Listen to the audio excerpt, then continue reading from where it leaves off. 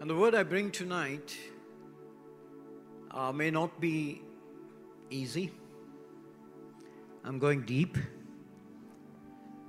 And those who have never heard me, never ever heard me preach, can you raise your hand?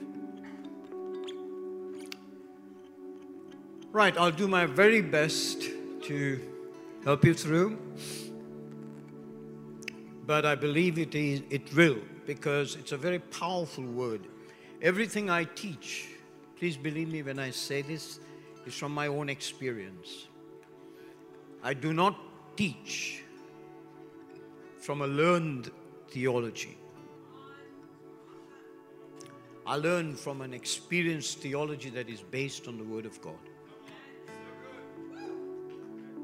Because today, theology is just another phrase, just another term for studying the Bible, but not really experiencing the God of the Bible. I rather allow the Word of God to master me than I master the Word. And so, if you pardon me for going here, there, and everywhere, I can commence. And so I want to start by saying to you that both Savi and I and the children have gone through a very challenging year. And if I get emotional, that's because I think age is catching up. But the challenges have been very, very, very strong, but never able to influence us. Because greater is He that is in us than he that is of the world. And before the storm can hit us, we hit it. And we see that it doesn't harm us. We will all go through storms. We will all go through fires. But we came out of it. And this is what I would say, as I've said to my son-in-law, as I've said to my family, the best ever year we have had. We started with an amazing word from God, and that's Psalm 65:11, where He says that this year will drip with abundance. We've had everything else but abundance. In the natural, from an eternal perspective, it has been more than abundance. Because we believe in a God who is able to do more than we can ask or imagine, according to the power that works in us. And so, there were times, and I'm being open with you, I hope you don't mind. There were times where, and I think I shared one of the experiences that I went through, and that was near death, where I honestly faced death. And we were challenged, the whole family was challenged with my dying, almost. But we came through. We overcame it. Because even though we walk through the valley of the shadow of death, we will fear no evil. Because to us, the light is not at the end of the tunnel, the light is with us in the tunnel. He said, even though I walk through the valley of the shadow of death, I fear no evil because you are with me. Beloved, it's time to learn to live knowing that God's never absent. He's always present. And His presence.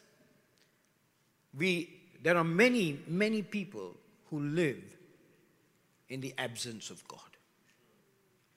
And I'm not talking of those who don't know God. I'm talking of those who know God, who have walked with Him. But they walk in the absence, ignorantly. And there were times where, beloved,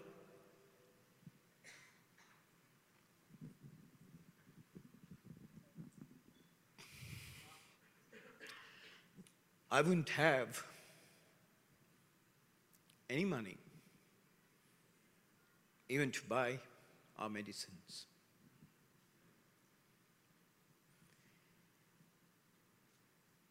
And we would never borrow.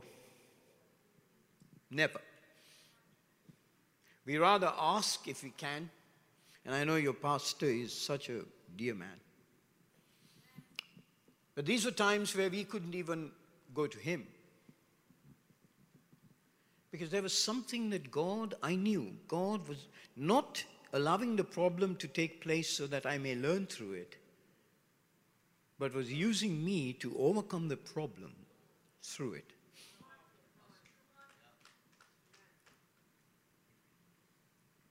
And recently, my daughter got very angry with me. Now, my daughter works and she earns. And I could have gone to her and I could have asked her for some money to buy my medicines.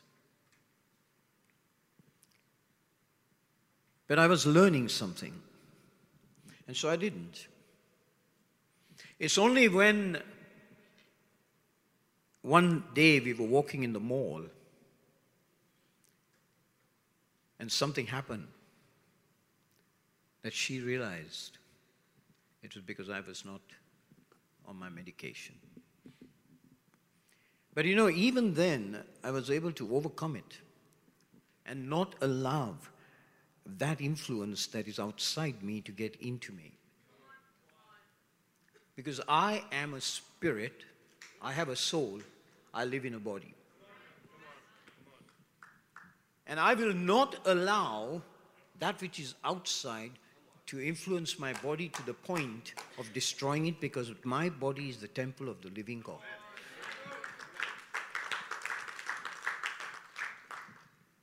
And why I'm sharing this is because I'm going to take you to a scripture.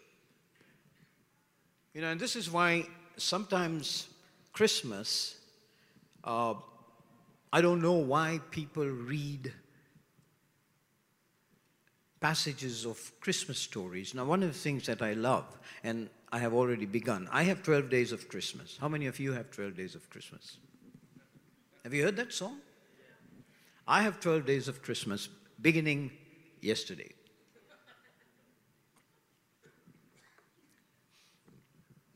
And every day of those 12 days, I would take a passage of the Christmas story and I would meditate on it amidst the other scriptures that I read. And it's a good, tremendous practice if it doesn't become religious. So I don't know why people only preach messages of Christmas on Christmas. And so before it becomes Christmas, I want to share one of the stories that I read this morning. And so you're getting something fresh. It's not a message that I practiced or prepared for yesterday. It's a message, it began yesterday, but it's a message that found its form and shape today as I read my Christmas story. But why do I say this? Because there is something that we have forgotten. And that is the powerful word that says, "Be it according to your word." Be it according to your word. I'm a father of 3 and a grandfather of 3. And the quality of my fatherhood is not known by my education, by what I know, but the way my love is seen in my children. Please understand this. The quality of fatherhood is known by the love that is seen in my children. And one of the things that as a father I am committed to do is to see that they are never in want. Hello? that they are never in want. And none of our children have ever been in want. You can ask them. They had some of the best schools to attend to when we still had hardly any finances with us. But because my Heavenly Father provides for us, they attended the best. We never diminish our walk in life because of our lack or want. Why? Because our Father in heaven will never allow me to be the father on earth who cannot look after his children.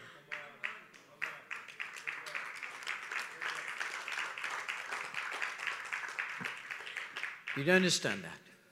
The quality of my fatherhood, therefore the quality of our Father in heaven, is visible only through his children.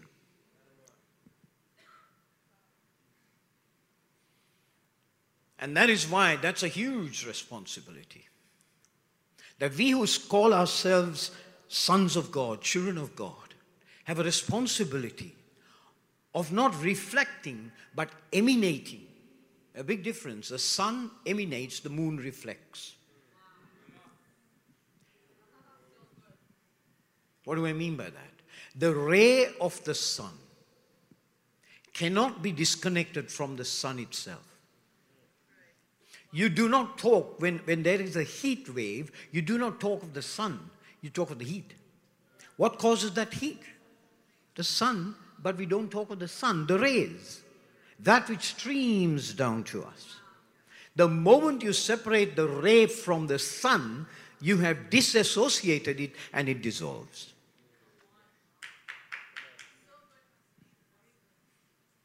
So you and I are not reflecting his glory and character, we are emanating his glory and character. So, you with me? And it says that you who is talking to a certain group of people, not to you, but Jesus said, you who are evil. He's not talking to us. So you who are not God, the Father, let me put it that way. You who are not God the Father, if you know how to give your children good things, how much more will your Heavenly Father give you? And so the quality of the God we believe in, his fatherhood, is emanated or seen through his sons. And Jesus Christ came to reveal that. He came to show us this is the relationship that you need to have with the Father. I only see what my Father do. I only speak what I hear my Father speak. Hello? Are you hearing me? And too long the church has been begging. Too long the church has been walking like a haggard old woman.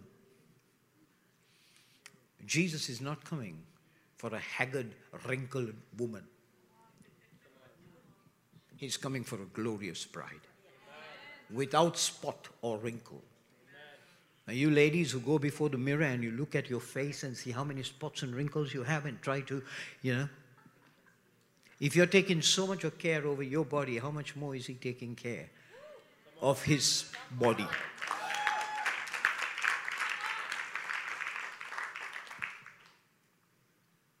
He is coming for a mature, glorious body, a bride. He's not coming for a widow to give us some comfort in the time of her trouble and take her away when everyone on earth is having tribulation. He is coming for a glorious bride. I'm not talking about the theology of his coming. That's not what I'm saying. But he certainly is going to manifest himself and reveal himself So now why am I saying this? And listen to me very carefully. And I am, as Pastor John, and thank you very much for that introduction. Yes, I have begun to become I have been a life coach, but I have not been able to practice it because of the connections I had with the sponsor that I was under. So I was pastoring. I will still pastor. But now I move into this phase of life coaching. And next month, I will be launching it.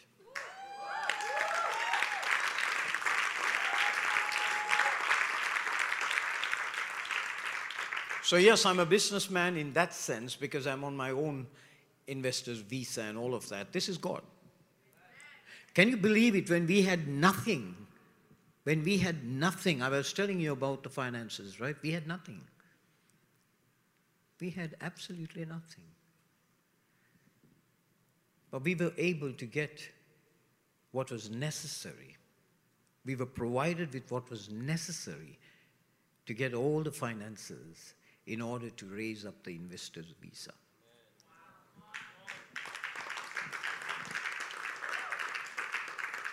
And one of the things is that I never ask God for money.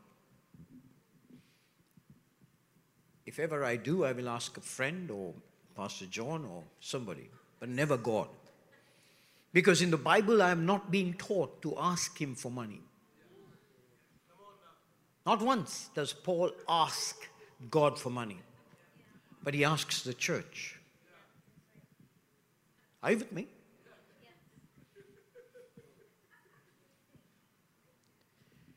So we were able to raise this amount, and thank God we got our visas and everything is fine and we are ready to launch.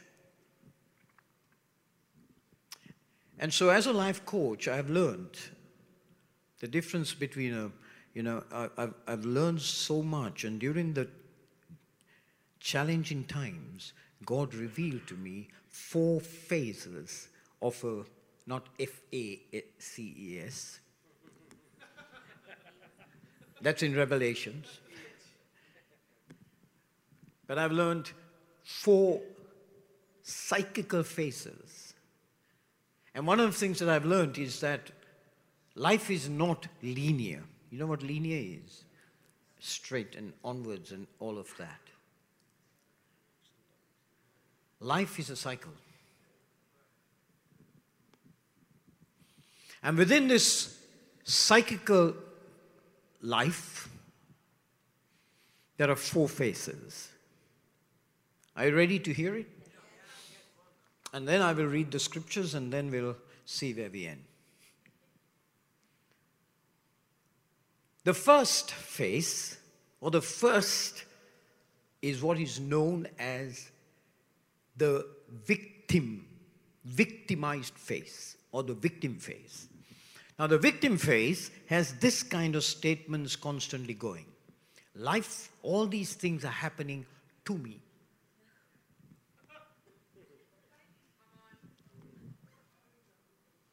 Why is it happening to me? Why only me?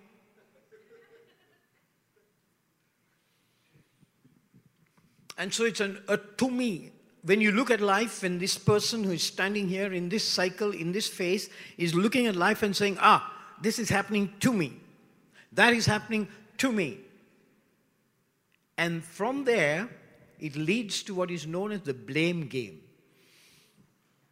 I'm talking of Christians, okay? I'm talking of the church. How there are people within our family who think like this. Not my personal family, but I'm talking to the church as a family. Why only me? Why didn't I get a promotion? Why did he get a promotion? I should have got it.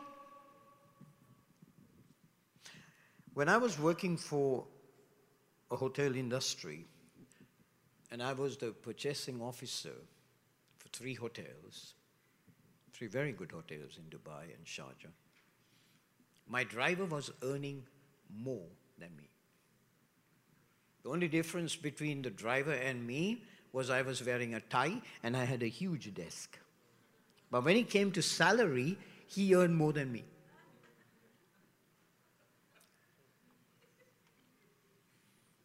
So the victim will grumble. The victim will complain.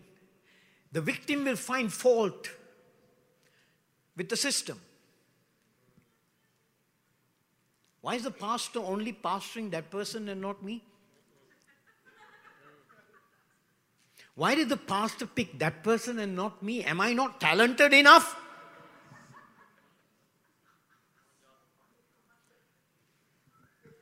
That's the victim.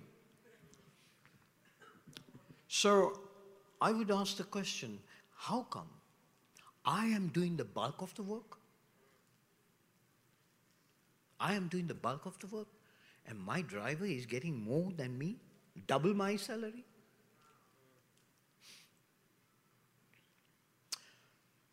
You know, God has this beautiful way of patience with his children.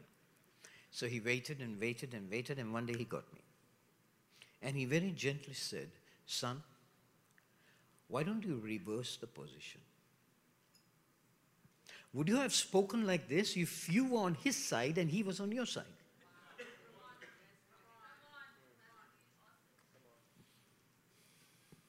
Would you have ever questioned, why is he getting less than me?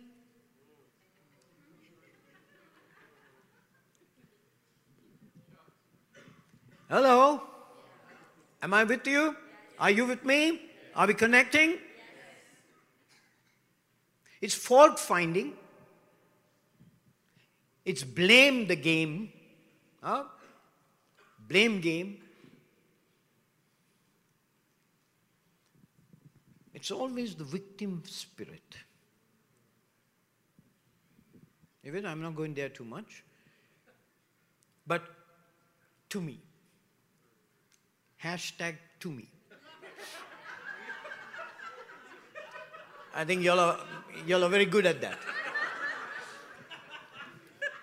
Hashtag this, hashtag that. I'm getting there. I never had a Facebook in my life. My mentor says, you get a Facebook, otherwise you are going to... I've never done, what do you call this? No, not Instagram. I didn't even know what, I used to say I've never had a boggle. It's a blog. So I went to my daughter and I said that. I said, you know, how do I do this boggle? She asked the same question, what's a boggle?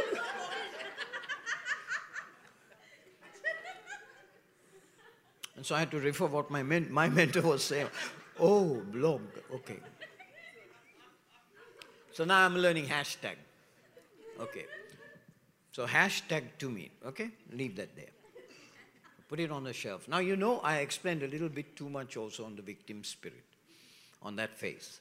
But you got it? And sadly, many Christians are there. Now, as life goes through and they're learning, they come to the next phase. We come to the next phase. And I have been there. And I maybe still am there. And this is hashtag for me. I've got a little mature now.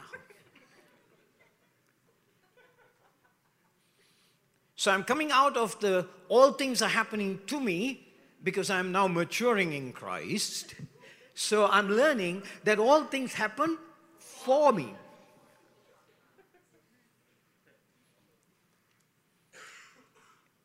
Well, the difference is I'm beginning to see it from a different perspective, but the spirit is the same. It's still selfish. Because as long as it happens for me, as the British say, paka. It's paka. That's okay. Because it's happening for me. And man, I've got the scriptures also. All things are working together Come on. Together for my good. And now, my walk here, and this is where I've been for a long time until God began to show me certain things. My walk is a walk of faith. Pretty good. It's a good one. It's a good place to be in. It's much better than the to me and the why me. What have I ever done to deserve even one of the tell me, Lord, what? Lord, help me, Jesus. I'm waste. So it's far better to come to for me. My God is working for me. For my good. For my good. And so I begin what is known as the faith confession walk. And I speak the scriptures. Now, please believe me, I've been here, I've taught this. We need to confess, we need to decree, we need to declare, we need to affirm the Word of God. But again, we are using the Word of God for me. And so we are saying, greater is He that is in me than he that is of the world. And so all the confessions come now. Are you understanding that? And the Word is now become the main weapon for me to use in order for me to stabilize myself and you know, but then inside the peace is not there. There's no peace. My God shall supply all my needs. But there is no peace. Are you understanding this? But it's a faith walk. It's a confession walk. A confession of the Word of God. And nothing wrong. Nothing is impossible. But everything is seemingly impossible. But nothing is impossible. With God, all things are possible. And it's almost like deceiving myself in this walk. And most of us are here. It's a good place. A faith walk is a good place. And using the Word of God as a faith walk, as we look at the scriptures, is a good place. So now very quickly I'll go through the next two phases and then come back to the third phase. What's the third phase? This is a great place to be in. That things are happening through me, from me. Great place to be in. And I'll come back to it. So let me go to the fourth phase, where we all need to move towards in this cycle of life. And it's called, you know what it's called? The spirit consciousness. The spirit consciousness phase.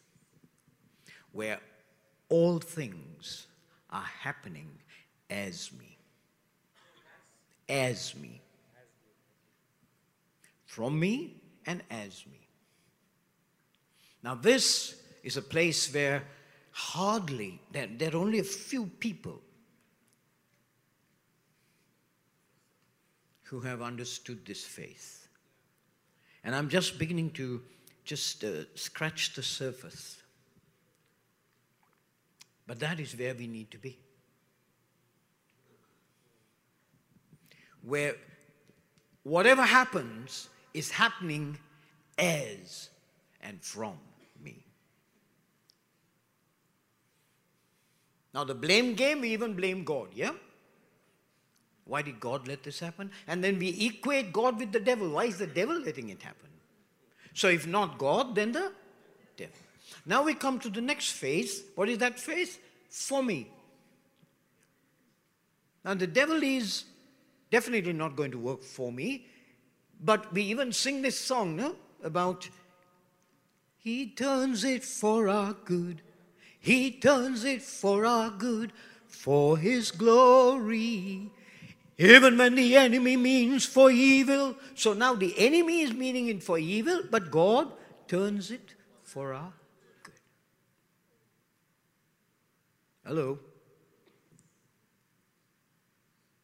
We sang a song just now. I need you to sometimes listen to songs, yeah? We sang a song there, and it says borrowed breath.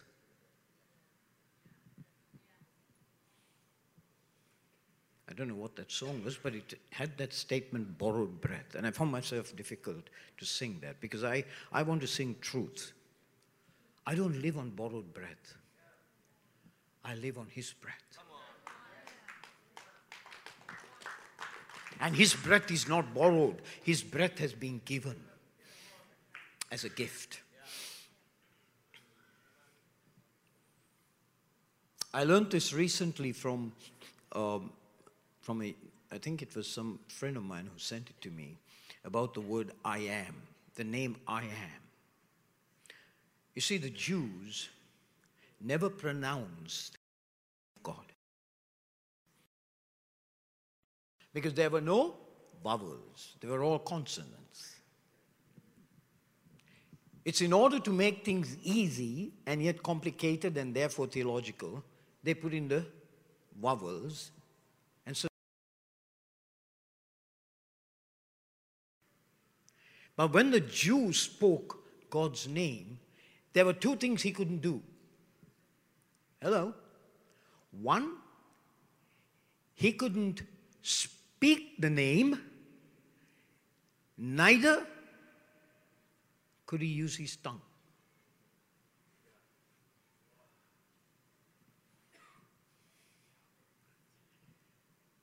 So what I learned was, and it was so magnificently explained, and if you just listen to it. So he couldn't close his mouth when he spoke, neither could he use his tongue to pronounce the name. So you know how they spoke that name. Are you ready?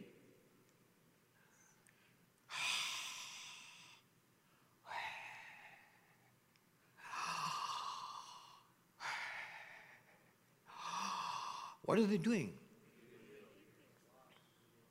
The first thing that a child does is breathe. The last thing that a man does before he dies is breathe. Are you understanding? So when we look at the scriptures and when we look at this whole thing about tunes, breath, we sang that, borrowed breath. No, there is no such thing as borrowed breath. Please explain the song to me and correct me if there is a need to. But I personally don't believe I'm living on borrowed breath, neither on second wind. I'm living on eternal breath. And that breath has been given to me. He breathed into me His life. Now His life is in me, right? For the life that I now live by the faith of the Son of God, Galatians 2:20, I live by His faith, the life that is in me. So where is this life? In me. There is no other life that is in me but His life. And the moment I received Him into my life, He is in me. But before He came, and now I'm emanating Him. How? And this is what it means to be spiritual. Let me give you an example. You know, it's very easy for anybody to help the poor, right? That's not an issue. Anybody outside Christ also can help the poor. Now we are involved in a mission back in Sri Lanka, and we are serving the poorest of the poor. 32 children every year get an opportunity to learn. And they pay nothing. Their clothes, their books, their food twice a day, everything. the poorest of the poor in a village. And I can still say, well, it's okay. Anyone can do that. There are many, many schools like that. But then, I need to understand that this is not me. It is the life in me. Because John chapter 1 verse 4 says, in him was, and the life was the. So his life in me is the light. His life in me is emanating as the light. So I'm not doing a good work. I'm simply emanating his light. And his light has life. Are you with me? Are you understanding this? Turn to Galatians chapter 6. I want you to see this, right? Where it says what it means to be spiritual. You cannot be spiritual unless the Spirit is in you.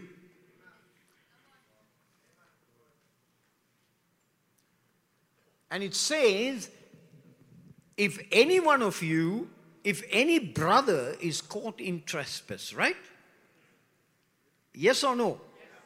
The word trespass there doesn't mean sin. If anyone is caught in a failure, in a mistake, it says, you who are spiritual. Now this is important, beloved, to understand. He's not asking people who are non-spiritual. And when you are in a failure, and we all go through this cycle of failure. When you are in a situation of failure, please don't seek out someone who is non-spiritual. Our problem is we are always looking for someone to cry on. Yeah? The crying shoulder. Oh, it's crying time again. You're gonna leave me. And so, yeah, I can see. And we think it's a wonderful song. I used to sing it at parties, yeah? And on who is this person crying on? Someone else who's got a crying shoulder. Someone else who's broken. And birds of a feather.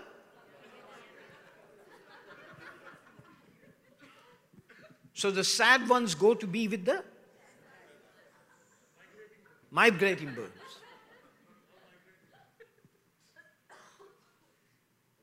They migrate and vibrate together.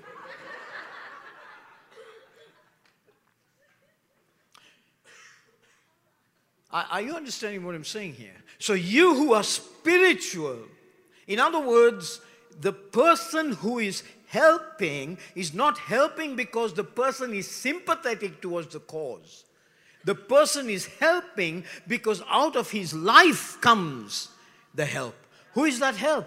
The Holy Spirit. Are you with me? You who are spiritual should learn to do what? Come on. I'm not reading the word right now. You're looking at it. So don't look at me. Restore. Not revive.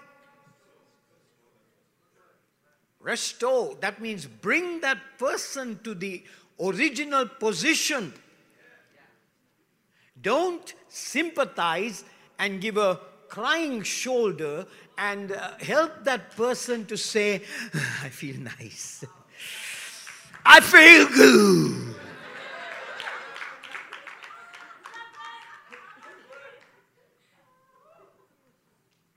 Everybody today is wanting to feel good. There are feel-good churches. They're called motivational churches. They're only motivating. But the one who is listening is getting mutilated. No, I'm not joking.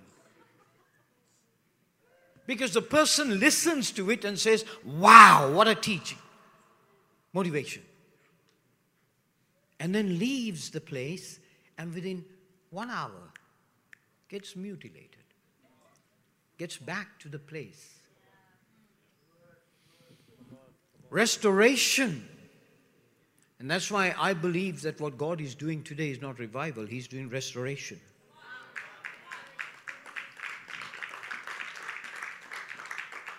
He is restoring His people back to their original place. That's the meaning of restoration. Bringing them back to that to whom they belong. Where did I come from? I came from God. Can I have 3 people, please? Come forward. Yeah, 1, 2, 3. It doesn't matter. Come. God the Father, God the Son, God the Holy Spirit. You decide who you want to be.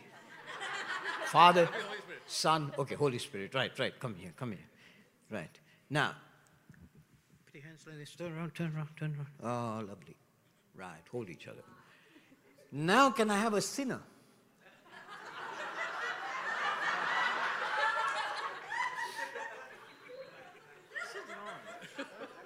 Going. Okay. Now listen, right? First of all, there are no sinners.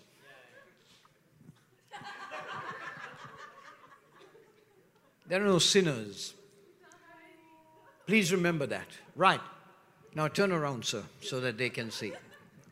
Now, can you see this? The Father, the Son, and the Holy Spirit. They are connected to each other.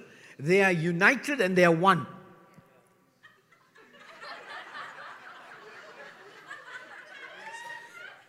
Am I prophesying something? I don't know. They're just doing something. Really, the Holy Ghost.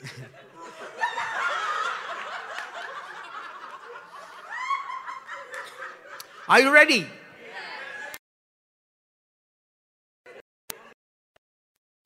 You did not come from your mother's womb.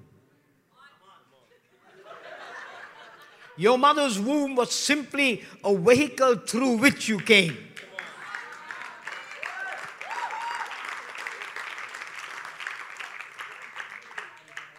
So here are you. You are within the triune God. Your origin is the triune God. From the beginning, you were from the beginning in God. Got it? Now, when you're born, come on now. Yeah!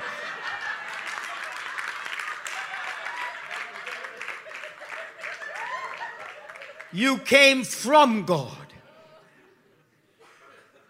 And you're going to God, with God, in God. Wow, amazing. Are you with me? So your origin is God. And that is why it says not born, in John chapter 1, it says not born of the flesh, nor of the will of man, but of God. Are you with me? So now, because you are born from God, hello, are you listening? All that you are is God. Amen. And the restoration that came with Jesus Christ through redemption is to bring you back into God. And now your life is hid with Christ in God. Colossians chapter 3. And in Him you live and move and have your being. Acts 17:28. Are you understanding this? So everything, that is why you can never, His presence is inexhaustible, is inescapable. Where can I go from your presence, Lord? Psalm 139.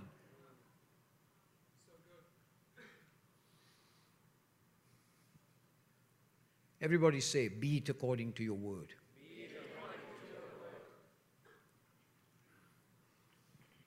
Be it according to your word.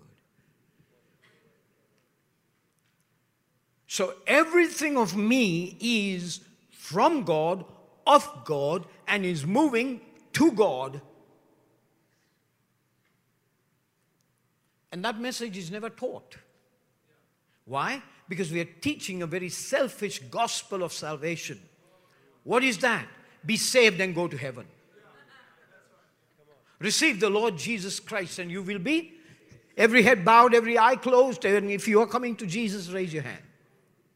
Now, nothing wrong with that, as long as there is an understanding from where you're coming. But when we give a altar call, a gospel call, it is not to come to God.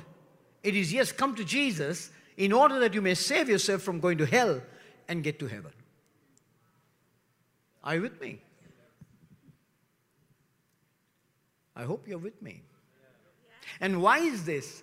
Because we want to escape the victim spirit and come into that area of all things happening for me.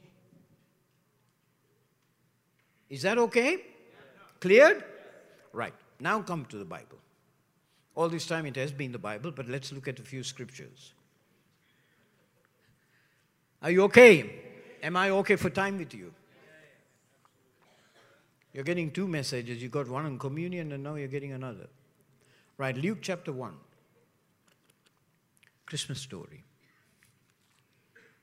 See what I read today. And I have 12 more days to go. On the first day of Christmas, my true love showed me.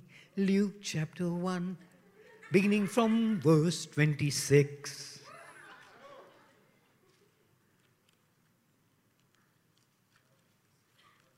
Okay? First, let me say this. I have every honor for Mother Mary. And I will never disrespect this lady. If there's a Catholic here, please know that I'm more Catholic than you.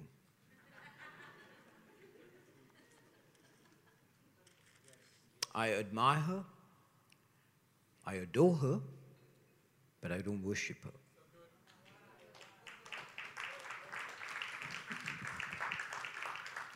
And the highest honor you can give anyone is to place that person in the place where that person needs to be. Not bring down or lift up. Where it is. And Mary is one of them. An amazing. You know, we talk about Abraham, we talk about all these heroes of faith, but these podiums are not there. We hardly speak of Joseph, yeah? The earthly father. Man, this guy heard God more than you and I have. He had dreams and visions of angels. When was the last time you and I were guided by angels, were guided by the voice of God? This guy is only heard in a few places. But watch his life of obedience. Are you with me? And as you read the Christmas stories, this will come out. And so here comes Mary. And there is that, I call it an arrogant song. Mary, did you know? One of the most arrogant songs.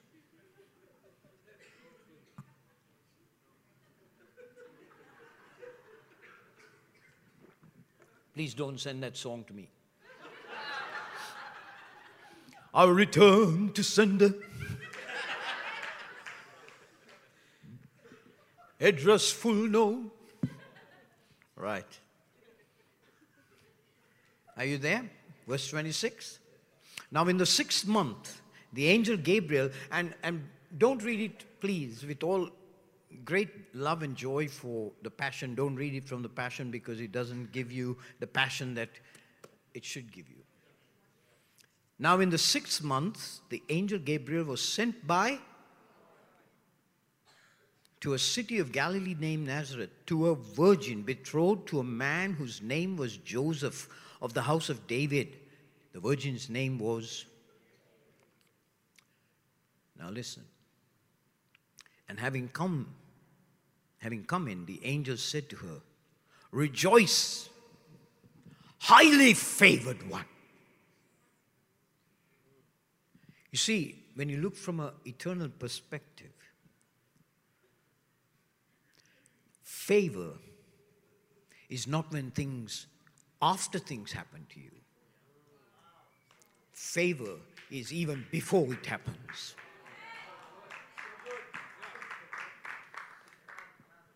Or you must be having some favor of God to get this car. Yeah, Maria?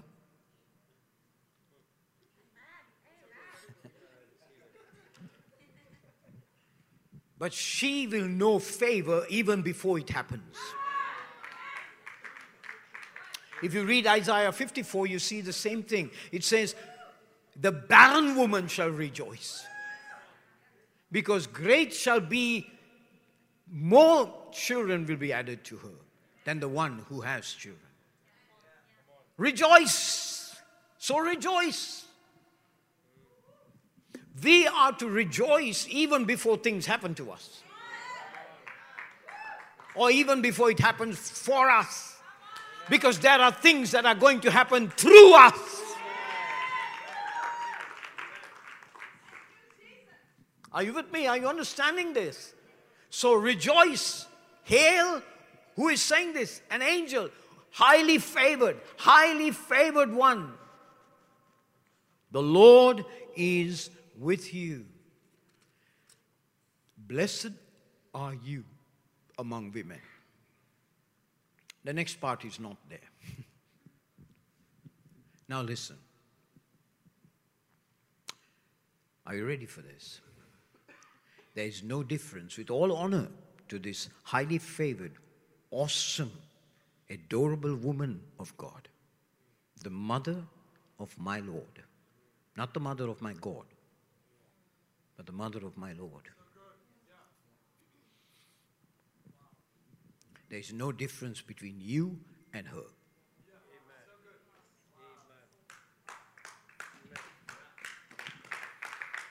Why? Because you are highly favored.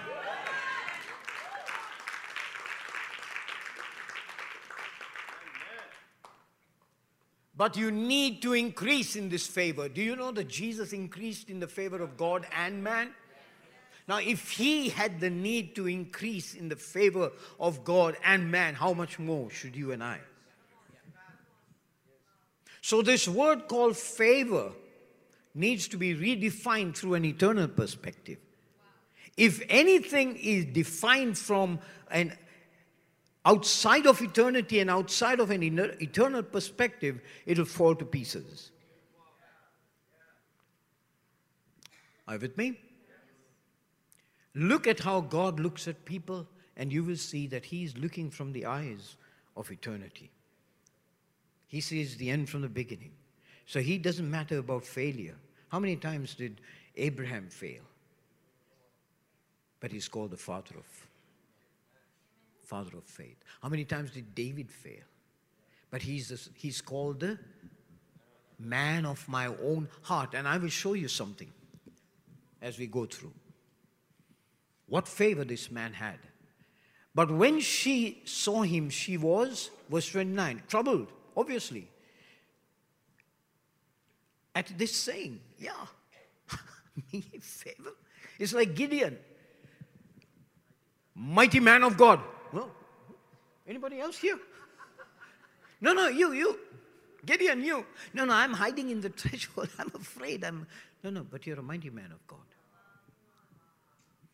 Do not insult God by diminishing yourself.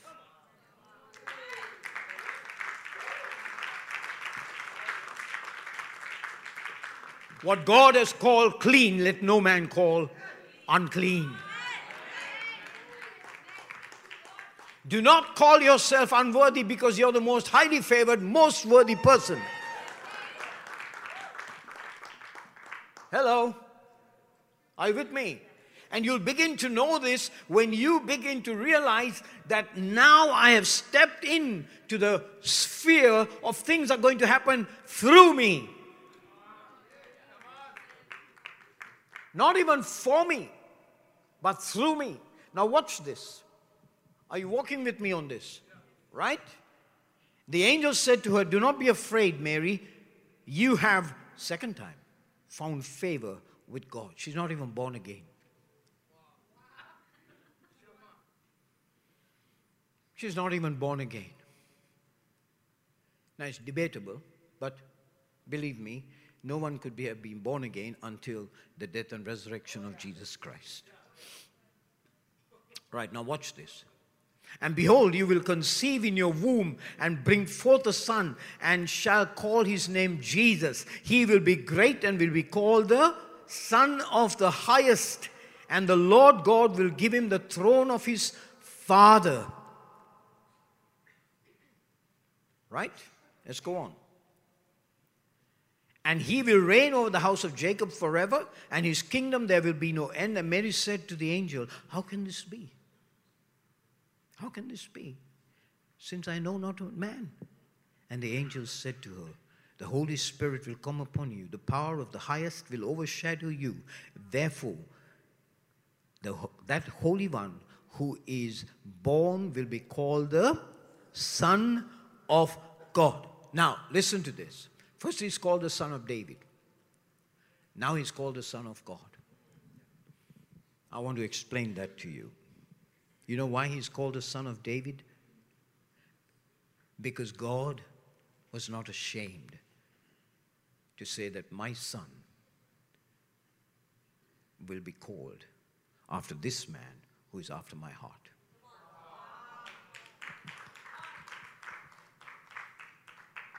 He's the Son of Man, but he's the Son of God. And as the Son of Man, he's known as the Son of David. And I'm not ashamed to let it happen, because David is a man after my own heart. And the highest way that I can show him that he's a man after my heart is to let my son be called by his name.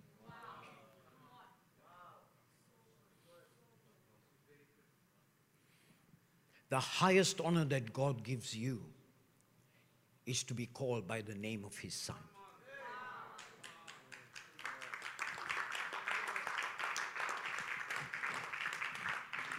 See, beloved, we are not just ordinary people.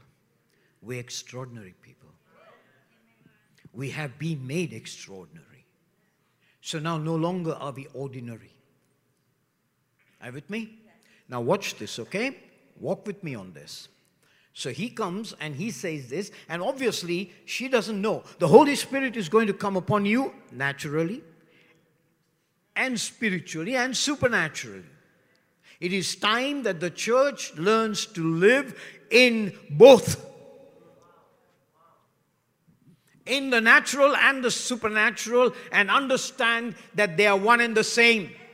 And therefore, naturally, I'm supernatural, and supernaturally, I'm natural.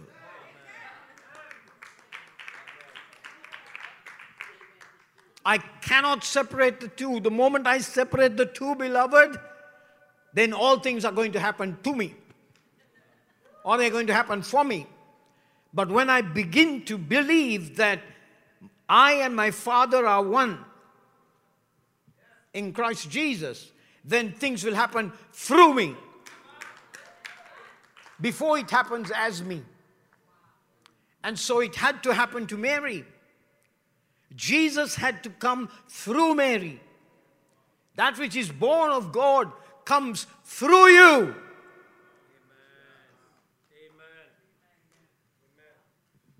Hello. Are you understanding? You are an incarnation of God.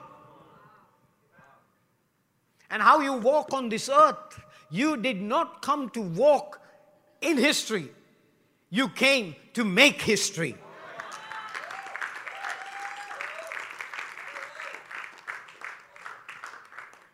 Is this okay? Is this okay? Is it too much? Is it going? Now you know why I'm bald? Because the word is so quick and powerful, sharper than any two-edged sword, and it went above my head and cut everything.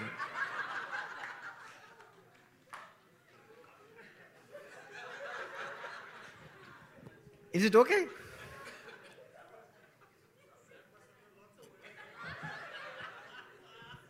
Do you still love me?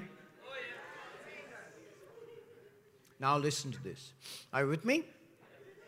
Now we're going to learn happening through, right? So Mary recognizes this. But listen, beloved. Highly favored one. What? Husband is about to divorce. She is stuck with a scandal. And when the baby is born, Herod's about to kill. Highly favored?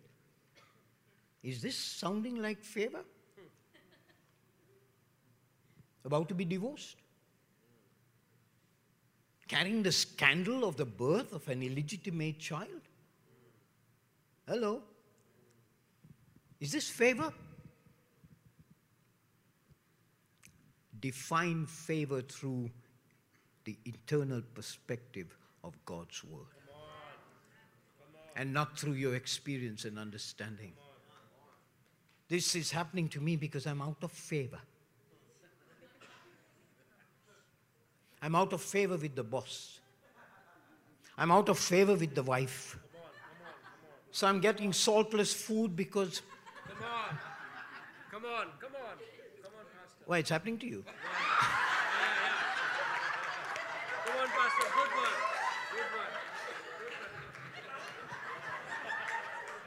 This guy is superb. I love him, honestly. I love him because he is a man who takes risks. I love people who take risks. I don't love those, I don't like these people who are, let me test it. Let me check it. And then we go tick tock, and no wonder we go took.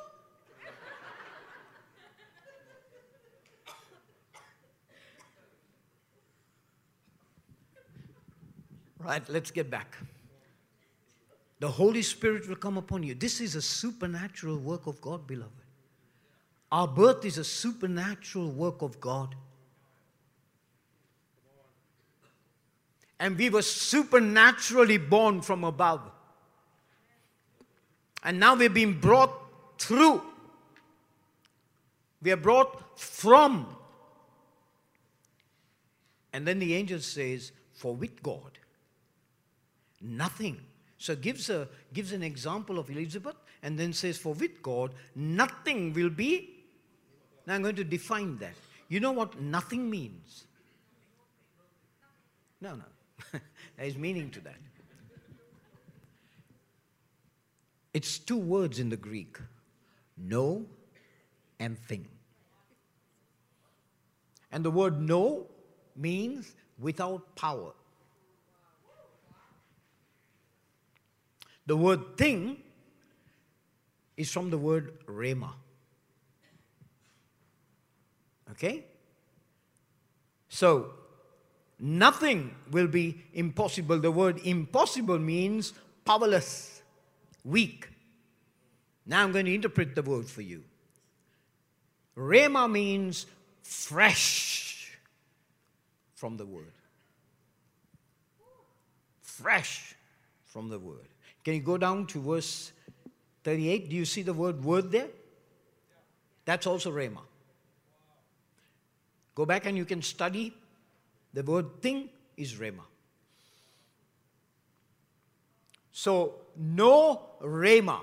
In other words, no fresh word from God will come without power to be performed.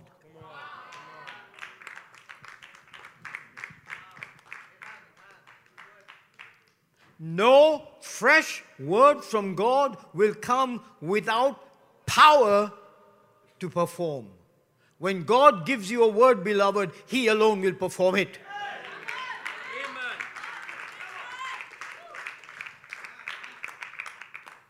That is why you and I get stuck. I had a word from God, but it's not happening. Was it fresh? Was it fresh? Is it still fresh? Are you with me? The church needs to hear fresh. Not stale. Hello? Why is the word stale? Because it is eating stale food. So what will it produce? Stale. The manna was given every day. So every day we are to be renewed in our inner man. Every day, beloved. No, we want once a week.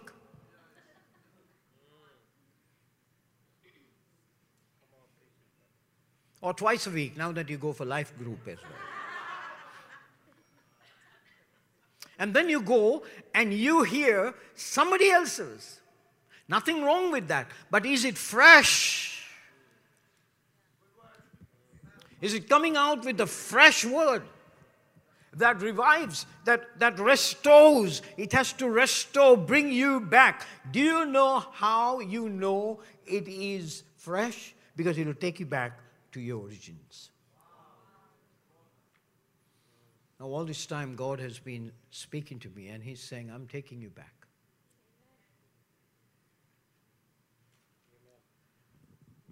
And He's shown me, and every day I camp in this verse of Scripture. What is it? As I was with Moses, so I will be with you. But here's the fresh word. Because in there it says, as I was with my servant Moses, so I will be with you. Now here's the fresh word to me as I read that. As I was with my son, so I will be with you.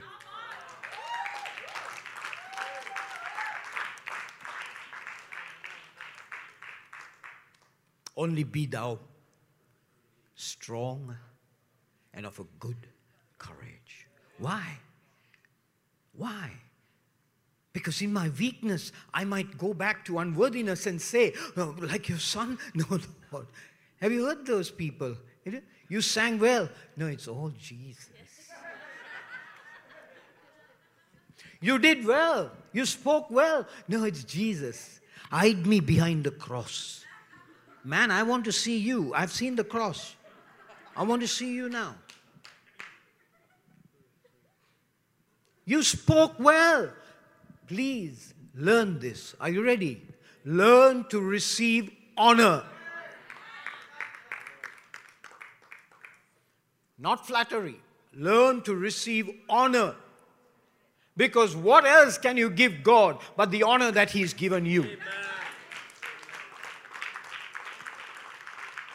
There is nothing that you can give God except what He has given you and me. So when I receive honor, so people tell me this, when I go to them and I say, wow, you did well, you spoke so well. Jesus. Sometimes I want to be nasty with them. And say to them, well, if it was Jesus, there would have been creative works. Because when Jesus speaks, He creates. Yeah, no, but you did well. I didn't say you create. I know it's Jesus. Hey, stop this false humility. When you're being told you've done well, say, thank you very much. And then when you go before Him, say, Father, what was given to me, I give you.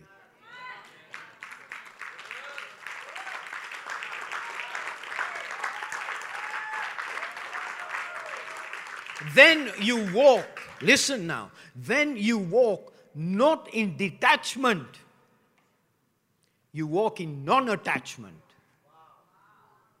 Detachment is when you detach yourself. Non-attachment is that you have no attraction for it. It's not attractive to you. Are you with me? This is not to boast. I had plenty of watches. But I'm non-attached to any of them.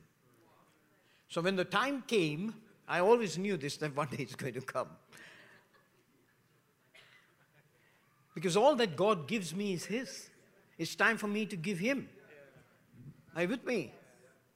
So when the time came and I heard the voice saying, give it all away, I gave all my watches. No, sorry, I kept 3.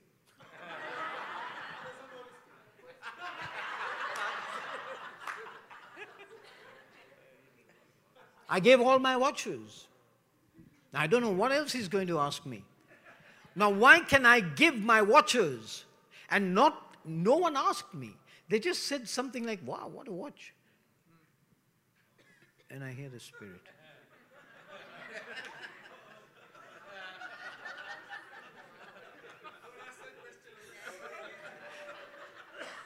That is why now I hide my watches. Can you see? Are you understanding? That is non-attachment. It's not that I'm detached from it. If I'm detached from it, I won't wear it. I'm non-attached to anything. Because when the time comes, we say, this is my car. Well, you better go and read Micah then. Jonah, Micah, Nahum.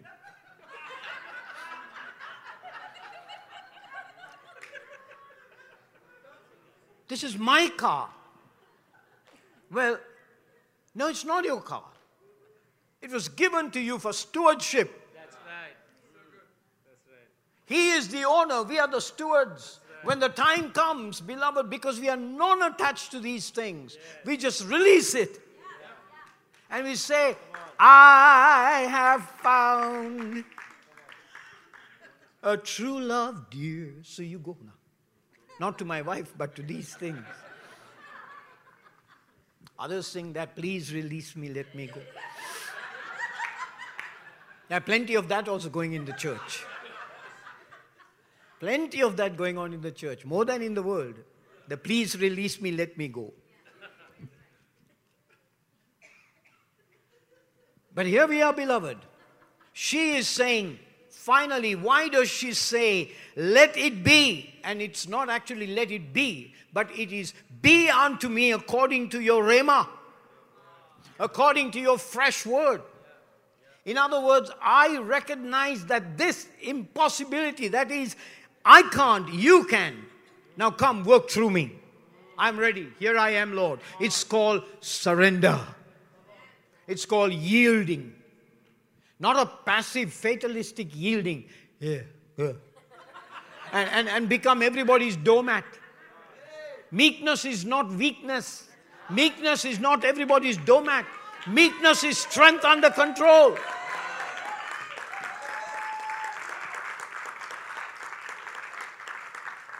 And I yield to that which is able to perform what has been said. So Isaiah chapter 55 from verse 8 says that no word will return to him, but will accomplish the purpose for which it went forth. Hello. And this was spoken in Genesis chapter 3. The seed of the woman. And it took so long, and yet it happened, because nothing will happen without his power. That's grace, beloved.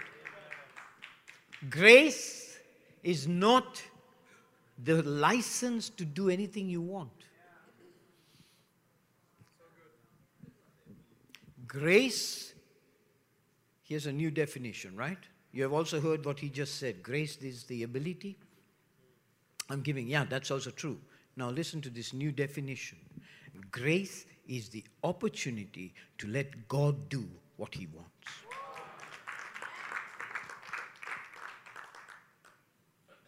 Grace is the opportunity to let God do as he has said.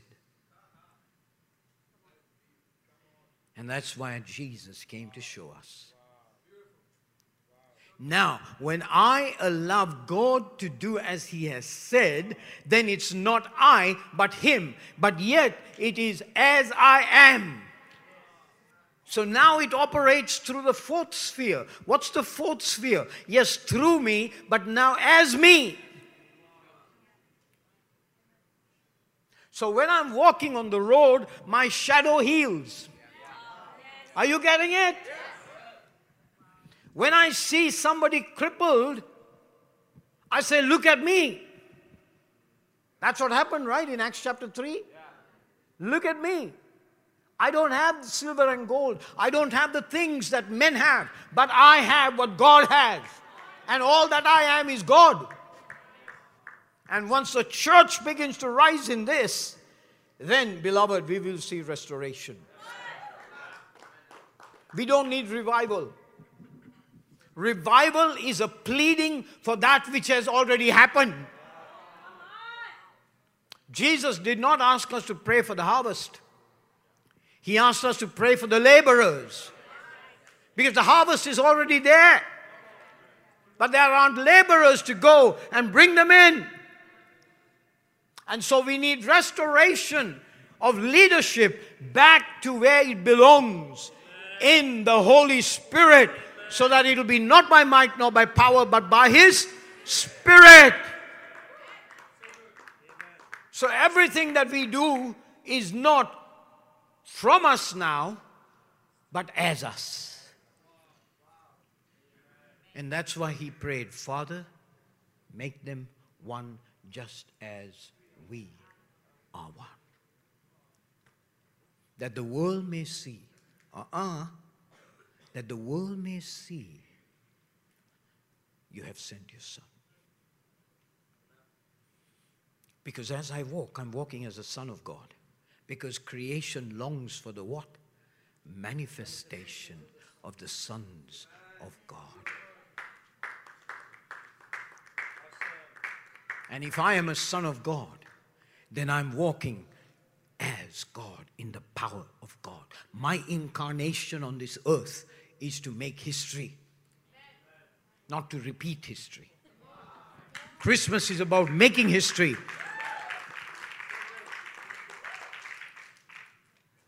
Hello.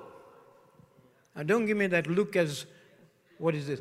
Align yourself. You know, so many people say, Neil, don't use that word. That is cult word, alignment. Hey, I don't mind being called a cult. Come on. I'm already called a cult. So I might as well use the word. But it actually means to be positioned for function. So when I align myself with God's word, I am positioning myself for what? Functionality. Right? I'm positioning myself for functionality. Whose function? Not me, his. He's looking for a body. The body of Christ.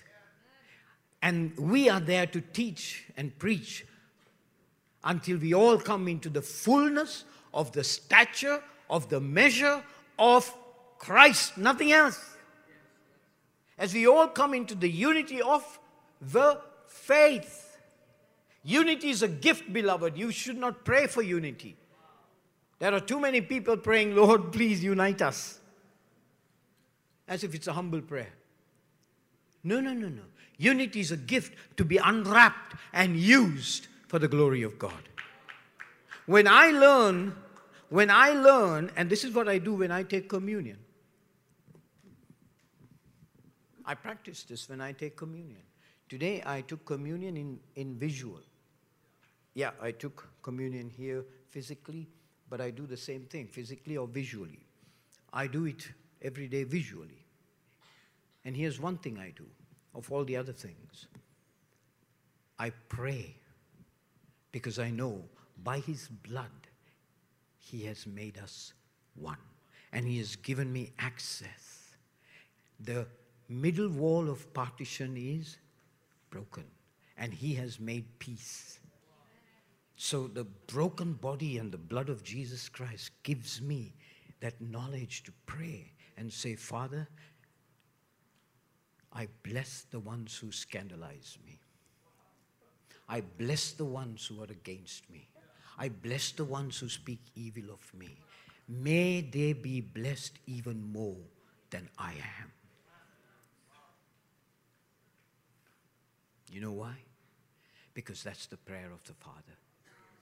That's the prayer of the Lord Jesus Christ. Bless them that Come on. Persecute you. Pray for them who curse you. No. We are in the victim spirit. No? Let it be according to how he said it. Let it return on his own head. And I'm heaping coal upon his head. Beloved, are we ready? Are you ready? Are you ready to surrender? Not passively, but you're surrendering everything. I want you to take, right now, I want you to take the worst case scenario. Something that's not happening. You've been praying and praying and praying and nothing's happening. You're praying for breakthrough, no breakthrough, only breaking.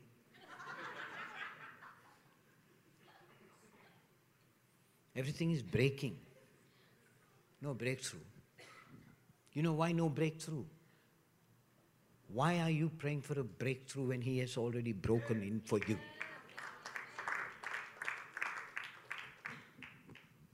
I want a breakthrough in my finances.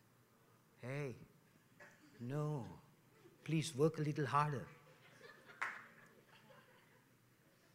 Don't sit on your haunches and say, Father, ayo. No need to fast till breakthrough comes. It has already come in the cross and the resurrection. Amen.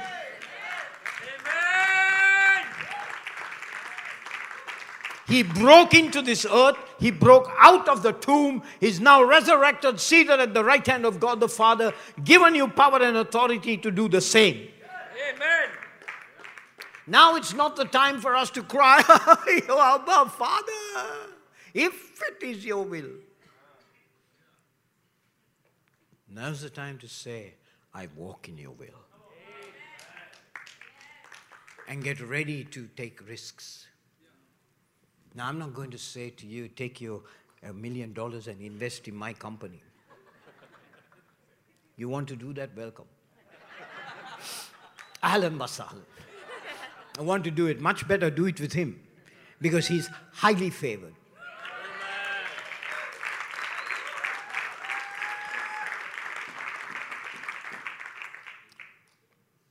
And this is something out of the blues. Be careful with whom you invest.